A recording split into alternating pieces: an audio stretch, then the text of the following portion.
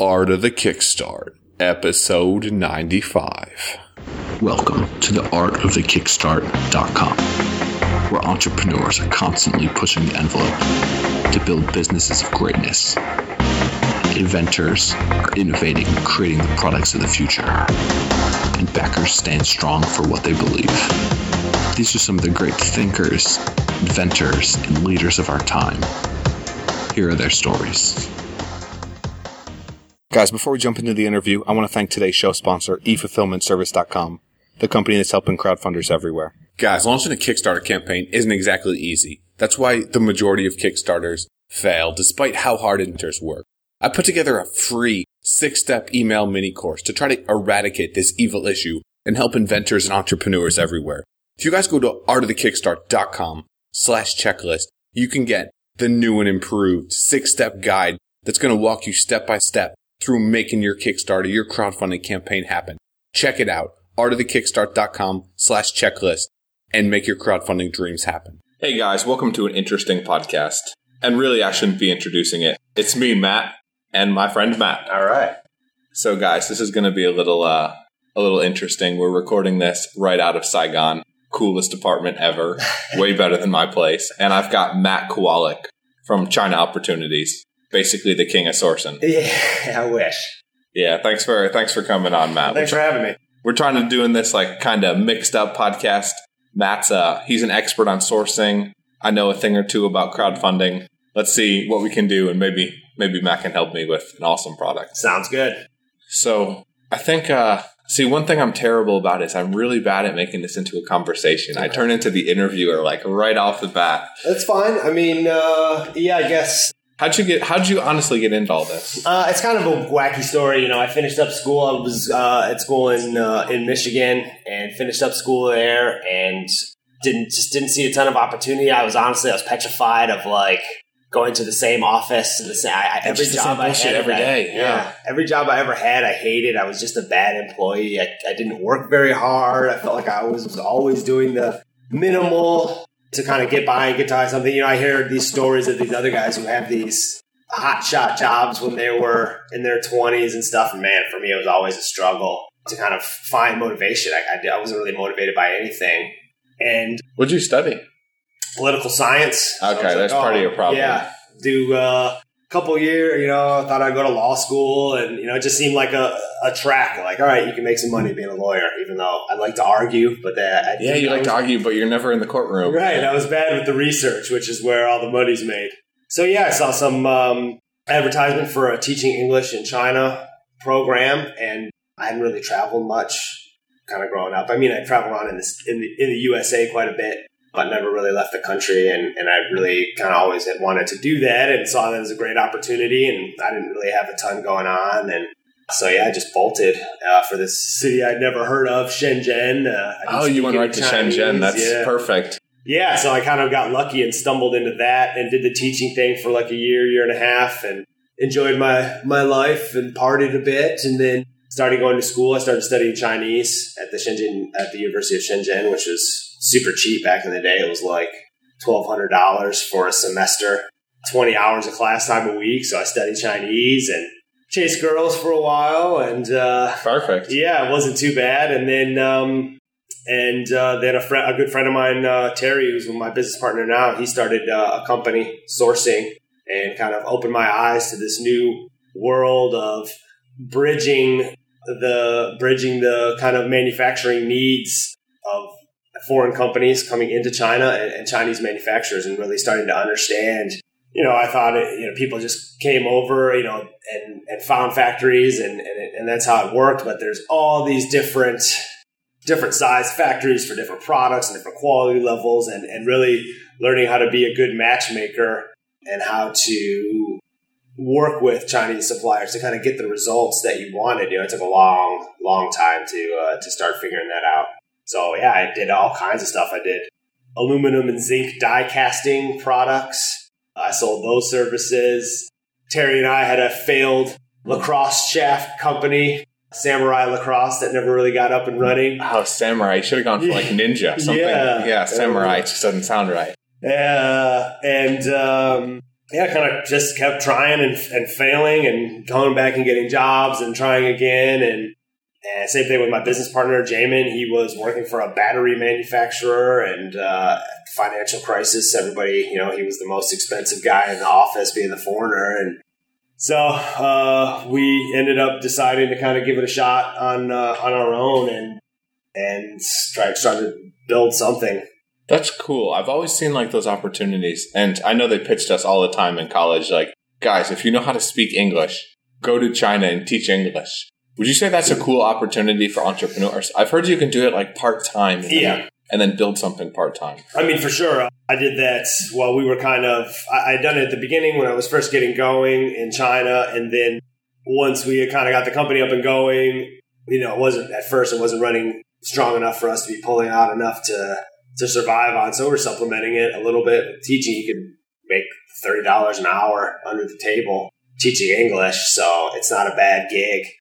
There's more and more people doing that in China. I think in the bigger cities, it's not the opportunity that it used to be. Shanghai, Guangzhou, Shenzhen, maybe not. I mean, my girlfriend does it now and makes pretty good money and it's very consistent and fairly easy. It's not super, super difficult. So yeah, if you can kind of balance that, the problem is a lot of people fall in that the golden handcuffs trap. It's so easy to make pretty good money. It's like consulting and then you never build anything. Right. That's the issue everybody has. Yeah, it gives you enough money to make a comfortable life, but then unless you're really bothered by being an employee or not building something, it's easy to just fall into that comfort and it'll afford you enough to travel around China and party a bit and stuff like that. But for me, it was always this kind of gnawing, let's do something. Well, yeah, exactly. I want something that's mine, that's my own. I didn't really care what it was. I had no business going into business. I hadn't studied it. I didn't have a family or anything that was in business. So, I mean, there were a lot of bumps and bruises the first year and a half before things kind of finally started catching. And it really happened too, like everybody tells you when you niche down. I mean, when we first got going, of course, we were, oh yeah, you want hubcaps? Sure, I'll make hubcaps. Oh, you want a chair? I'll find somebody to make a chair. And it didn't really catch until we're like, okay, we're only going to do this one thing. We're only going to make men's fashion accessories just because I'd worked for a company that did skateboards, hard good manufacturing before that. So I could see that a lot of these skateboard companies had good names and whatever, but they're skaters, they're skaters and artists. They didn't really understand manufacturing very well. And they really needed a one-stop shop for somebody where they could go and make backpacks and hats and wallets and belts and jackets and hoodies and whatever. And some of these companies, Zoo York and some of these big brands, they're, $10, $20 million brands and doing really well. And it's still just some creative guy like in his garage that still really wants to bust out and do a wheelie or something. Yeah, exactly, right? And like even designing T-shirts, he's like, ugh, corporate life, gross, And yeah.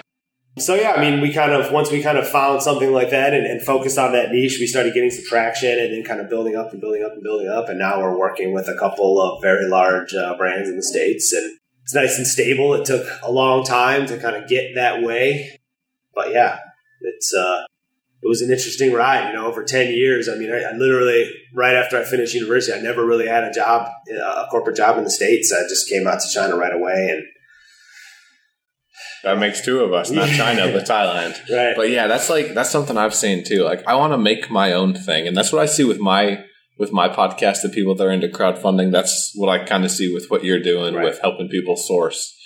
So really why I wanted to connect with you was because A, you're kind of awesome. You're in the DC. I'm making a product, and you seem to be like the product go-to guy. That's what everybody tells me. Trying to make a little name for ourselves, the China guys. So let's say you're crowdfunding something. Okay.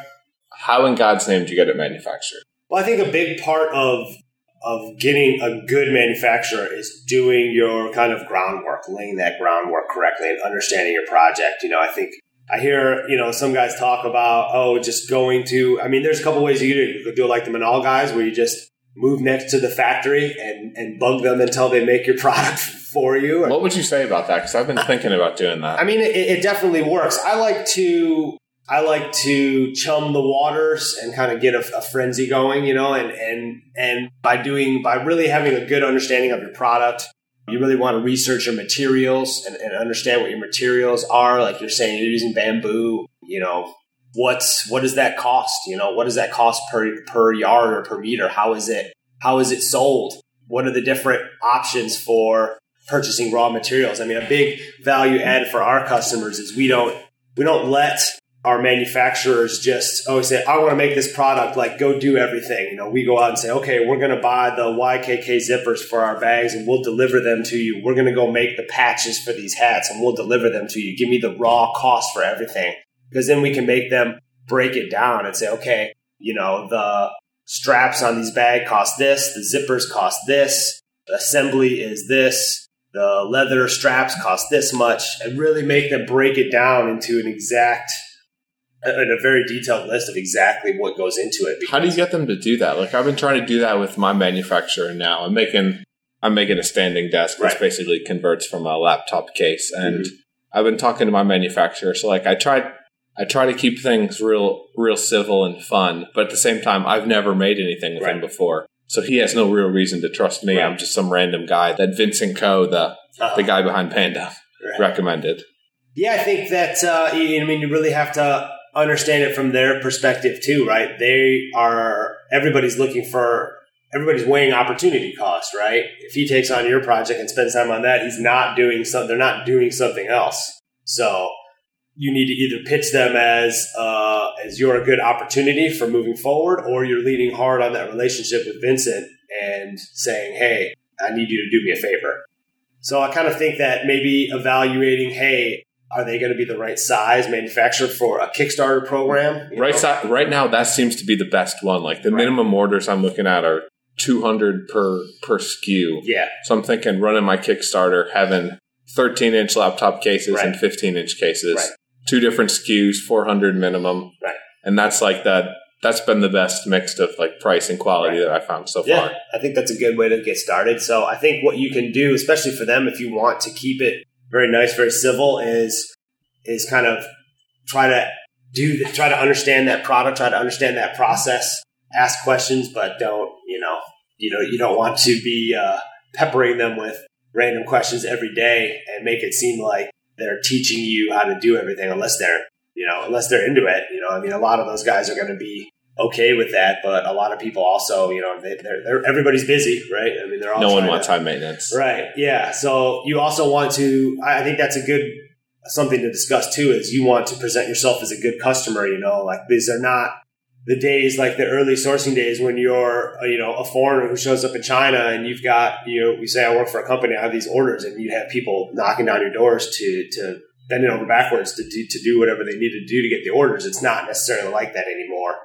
It could be, though, if you kickstart it first. But you should have the manufacturing in line ahead of time. Right.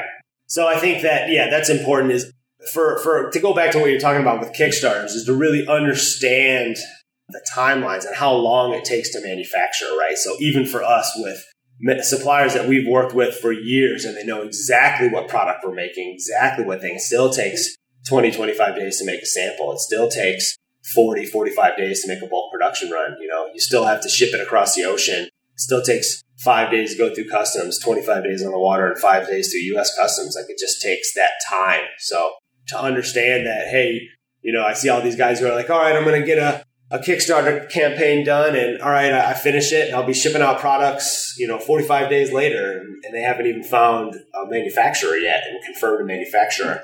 So I think it's very important to kind of do that groundwork ahead of time and understand what your time frame is. We work with the brands we work with 8 to 10 months out to when they're looking to have products in stores development-wise, because it takes a long time. They make samples, and they cut down the number of SKUs, and they make salesman samples set to go out and sell the products to retailers, and then they place the final bulk production.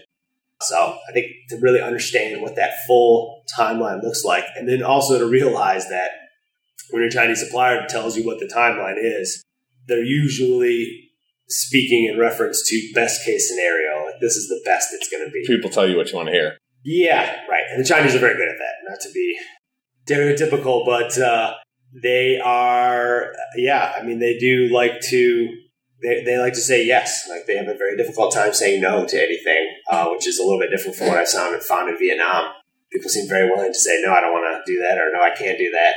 In China, we say to be very cautious about getting a yes with a question mark, which is very difficult to understand. But sometimes, I made that mistake early in my days when I'm like, oh, well, the customer needs it in 20 days. Can you do it in 20 days? And they say, yeah.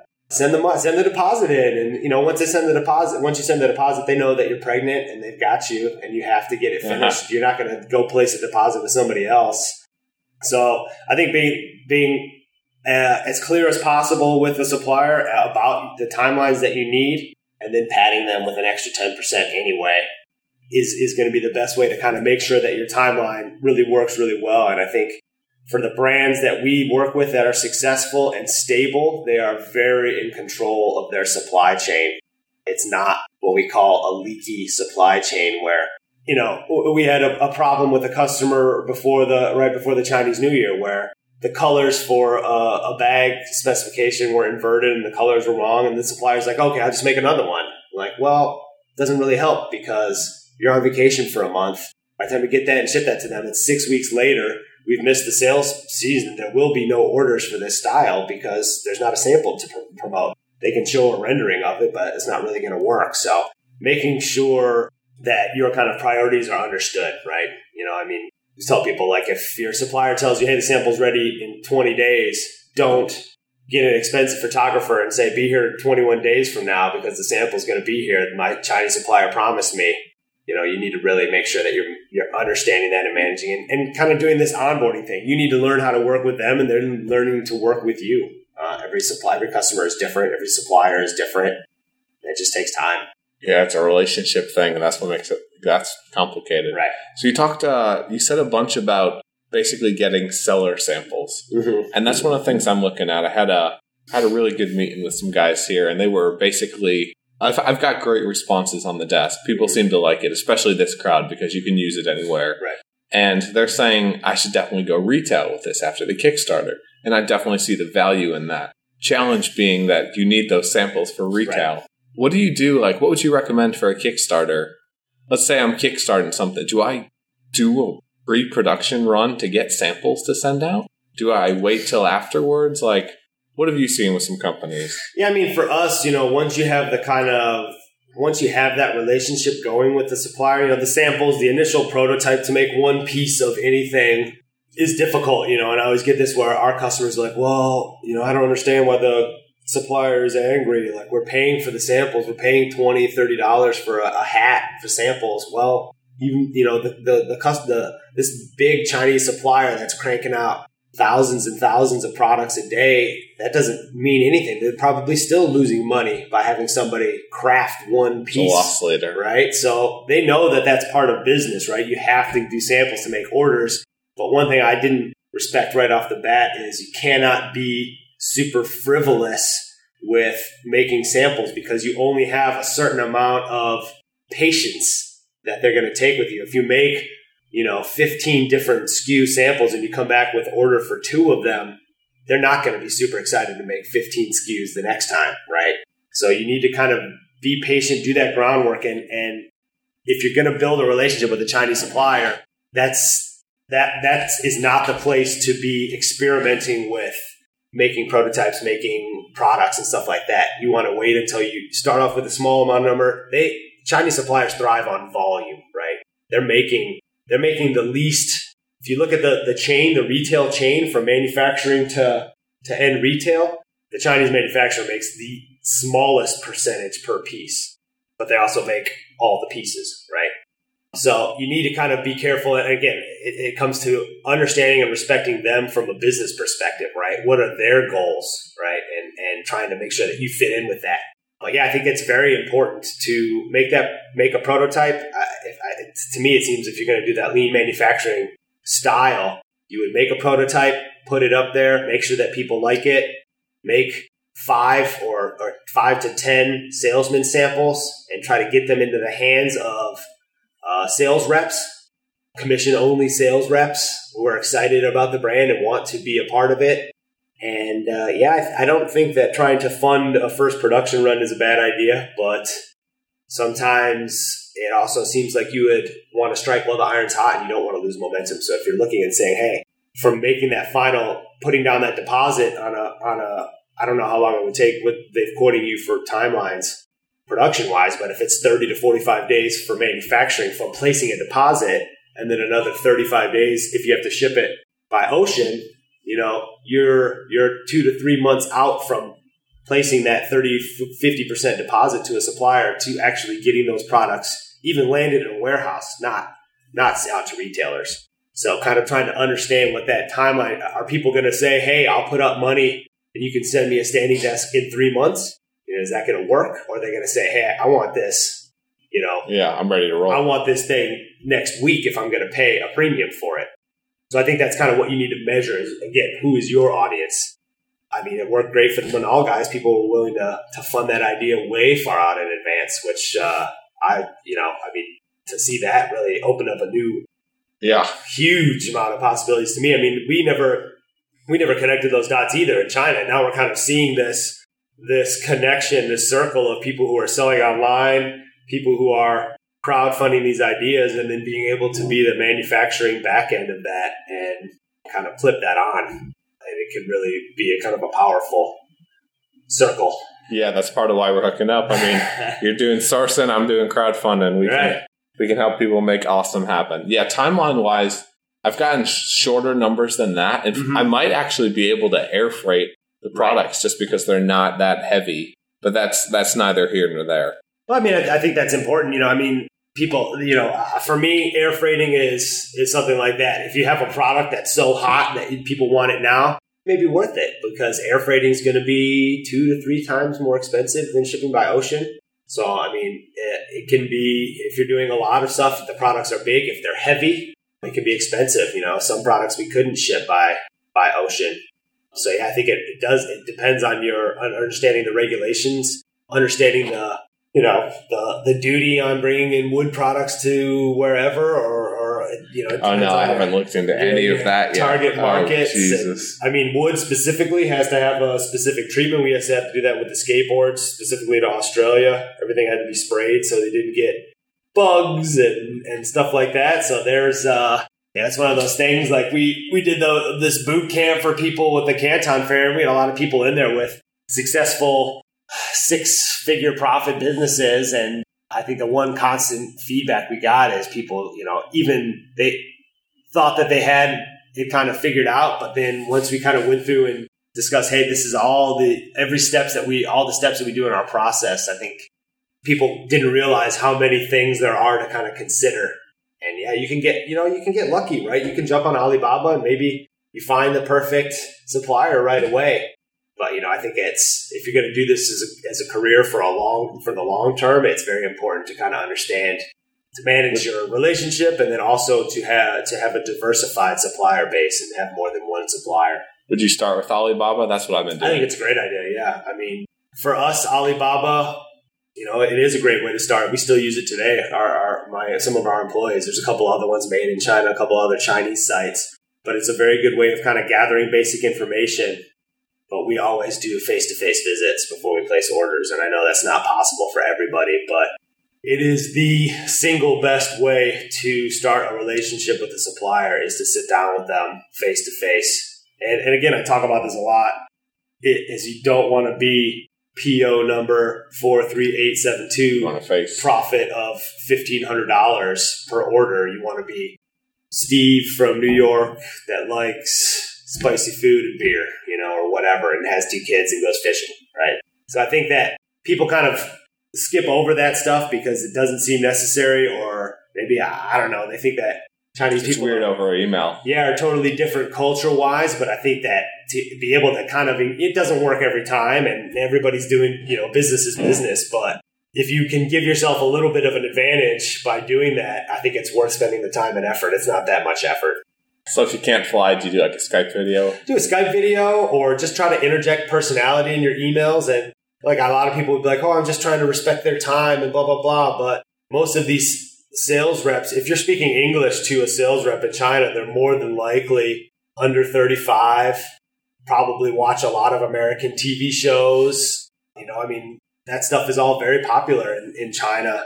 They're interested in meeting people. And, one thing I always tell people, a great way to ingratiate yourself is to say, hey, you want to, practice your English for 15 minutes on Skype once a week or something? Try to make friends. Sometimes, even if it does seem obvious, that what that culture is like in Asia. If somebody presents a gift, there is a responsibility to reciprocate, right? So you can kind of fish a little bit and put the responsibility on somebody else to kind of reciprocate that.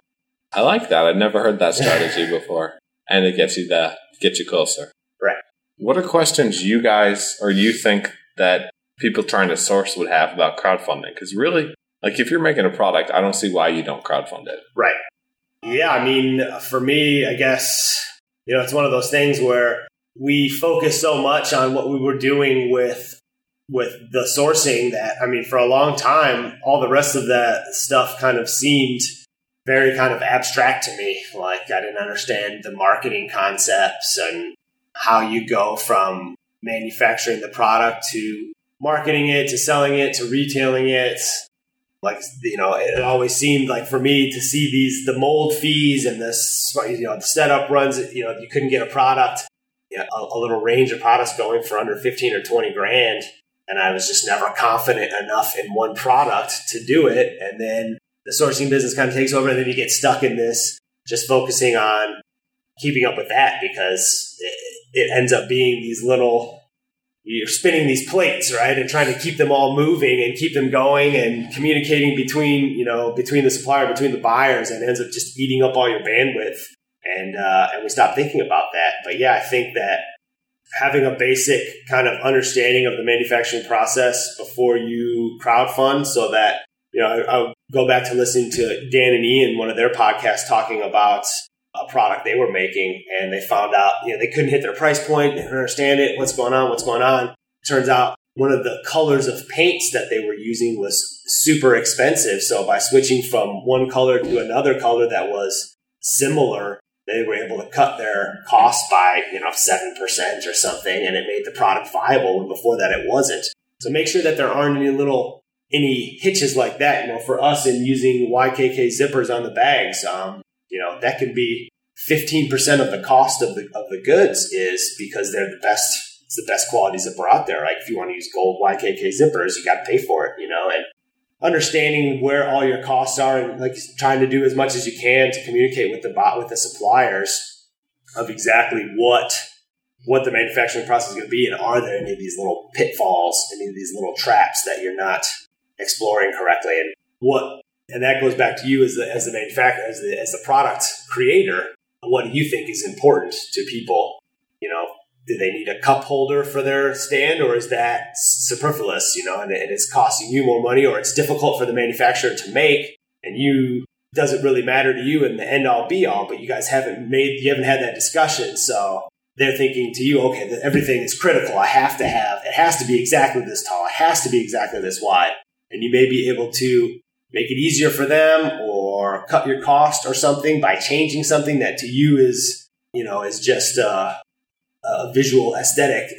And to them, they're thinking it's critical. It has to be exactly this tolerance. And I think that's really important is communicating with your supplier what you're looking for. Are you flexible anywhere? Are you willing to take their suggestions? Because they'll make suggestions. They'll help you out and say, hey, it'd be a lot easier if we did this.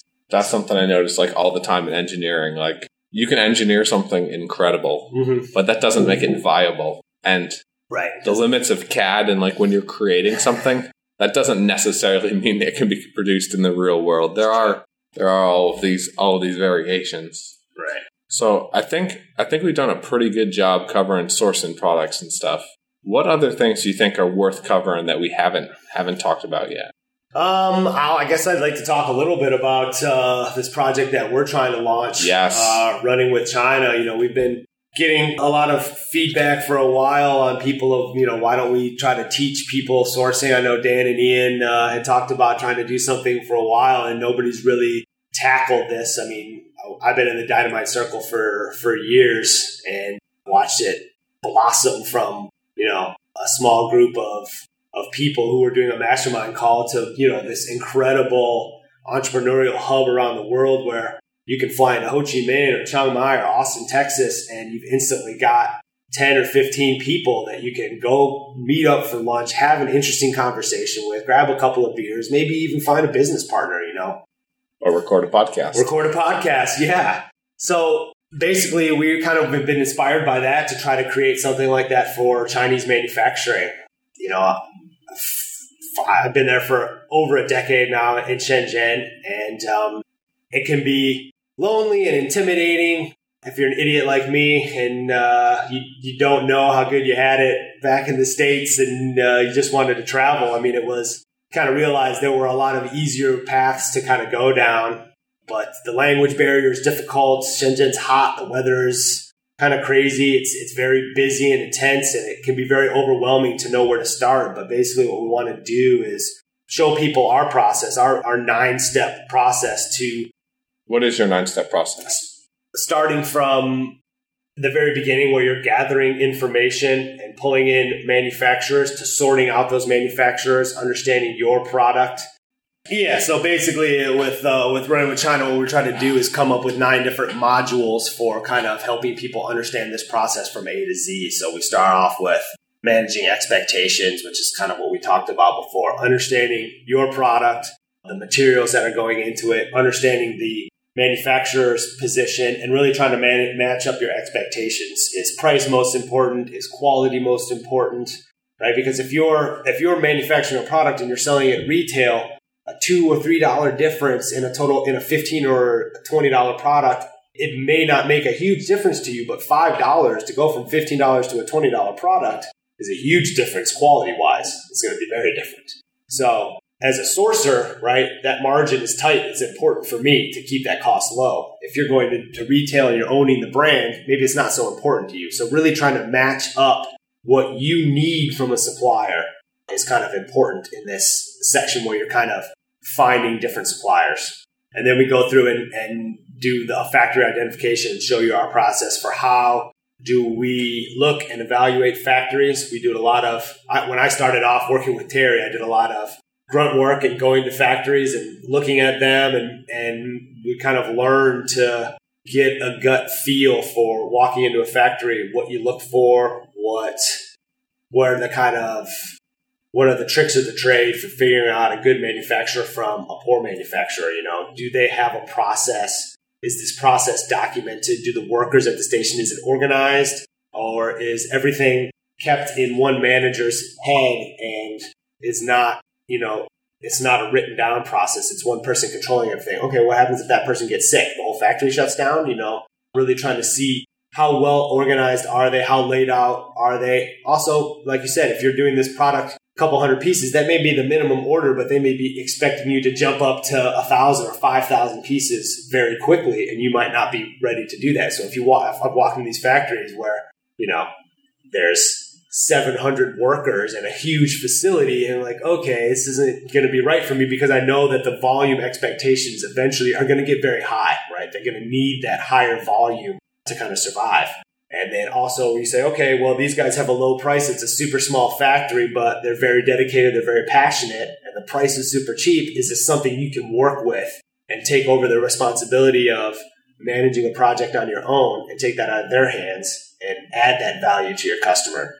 So we go from the identification, from finding those suppliers, to how do you evaluate, how do you narrow those down and get yourself, we'd like to call it the Olympic medal, a gold, silver, and a bronze, right? So who's your number one supplier? Who's your backup supplier and your second backup supplier? Because you want to be able to, one, not have one factory be the linchpin for your entire business. If they get a new manager or they upgrade machines or they change something, a lot of these factories back in the day, we would get these, or even factories will specifically underbid on a project for 1 or 2 orders and then start raising that price because they think they have you hooked and you don't have an option to go anywhere else. So by developing a backup supplier, you kind of leave yourself another door. If they can't hit your price or you feel they're being unreasonable, you've got an alternative. You can go somewhere else. Then we go through our negotiation part. So both Jamin and I got our postgraduate degrees in Hong Kong at the Chinese University of Hong Kong studying Chinese business law.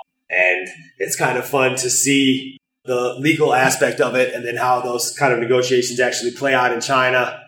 We go over how to use contracts in China, which I kind of liken to a poker game. It's not necessarily the ironclad agreement that they are in the West, but you give yourself cards to play and leverage, how to set up and execute a quality control program, how to manage bulk production, keep it on time, how to work with freight forwarders and moving your products. Sometimes you have to move products within China. Sometimes you need to export them, bringing them into another country, and then how to upkeep, how to maintain a relationship with suppliers, how to kind of deal with creating a supply chain and keep that maintenance correct so that you end up moving through a smooth process. So we've got a video series that kind of walks everybody through all of that stuff, supplementary documents, contract templates, AQL inspection templates, kind of show you how to set up an entire process like that. And then we'll also have a back-end forum, which hopefully will blow up like the DCs and become this amazing living community of people everywhere kind of working together. I think that's a big part of it too. China is, if you don't know a lot of people, it's a lonely place to work. It can be very isolating. Especially if you don't speak Chinese. Right. I mean, I tell people it's the only country where you can literally be surrounded by people, crushed to death, and be totally alone, and you can be very isolating. But yeah, I think the whole overall message of running with China is that, anybody can do this. It's not, there's nothing special about me. Like I said, I was an average student, studied political science. I don't have a background in this. I just was too dumb to know when to quit and just stuck with it and didn't really have a great alternative. And also I kind of always just wanted to build something and to own a business. I didn't really care what it was at first. So is there a product coming? Eventually. Yeah, I don't know. I mean, physical products for us, that's something our business partner Terry's got quite a bit more experience with us than us. Is that Terry Lynn or a different Terry? Terry Omada. Okay. So he's doing some big stuff retail-wise with his brand, and we're learning from him and still trying to work the other side. He's got our flag planted in the States in Seattle, and we're supporting the back end in Shenzhen. We managed to merge our two sourcing companies this year, which took a lot of time and put a lot of stress on friendships, but did okay. And yeah, we're kind of looking to move forward as this kind of cohesive unit, and really hopefully instead of doing the sourcing gigs, focus on teaching people and trying to find ways to work with people who are selling goods on Amazon or doing crowdfunding, and kind of showing people that you don't have to be a multinational conglomerate to build an efficient, effective supply chain and build products in China or Vietnam or wherever. I mean, that's the cool thing, is we're not experts in any one product or material. We're experts in the process, right? How do you evaluate suppliers? How do you go through this whole process of finding out it will work in China? And I'm sure there's some cultural adjustments to be made to Vietnam, but the process is the same process of kind of going through this checklist. And it's just like, all the guys at ASM or Dropship Lifestyle or all of these teaching courses where, I can't guarantee that the results are going to be perfect every time, but you follow the steps in the process 9 times out of 10. If you go through everything, this will work. It does work. This is exactly what we do. And I think for a long time, sourcing was this weird, nobody wanted to share any information. Everybody was hoarding the suppliers and not sharing that information. But kind of what we realize is there's so much bad information out there because of that, because the people who really know what they're doing still kind of have this concept of protecting their suppliers or whatever.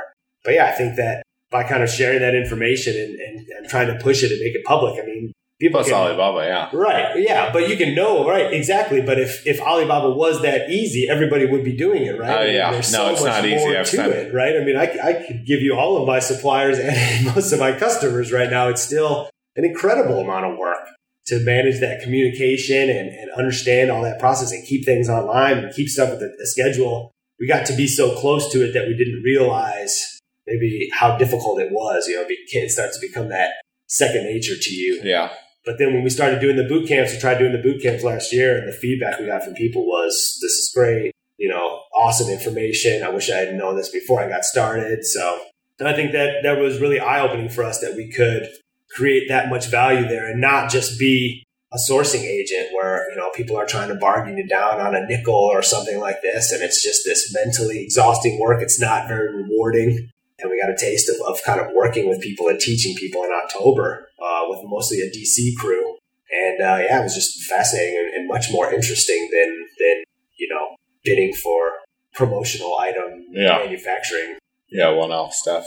I think that pretty much wraps up most of the questions I had on sourcing, manufacturing stuff. Been an interesting little chat. Yeah. Cool. Yeah. Thanks for having me on the show. I really appreciate it. Yeah. Thanks for coming on, Matt. It's been a pleasure. Cool. Thanks for tuning in, guys. Hopefully you found something pretty good about sourcing and you got some ideas for some products. Cheers. Hey guys, I'm your host, Matt Ward, and I want to thank you for tuning in to another episode of The Art of the Kickstart, where we believe inventors, innovators, and entrepreneurs are changing the world and bringing humanity forward into the future. If you liked the ideas in this episode, or you're interested in learning more about crowdfunding and how to kill it with your own Kickstarter campaign, you can check out more at artofthekickstart.com. And if you've been listening to the show, love the episodes, but you're not subscribed, that's got to change. You can go to artofthekickstart.com/iTunes or /Stitcher and get the episodes delivered magically to your phone.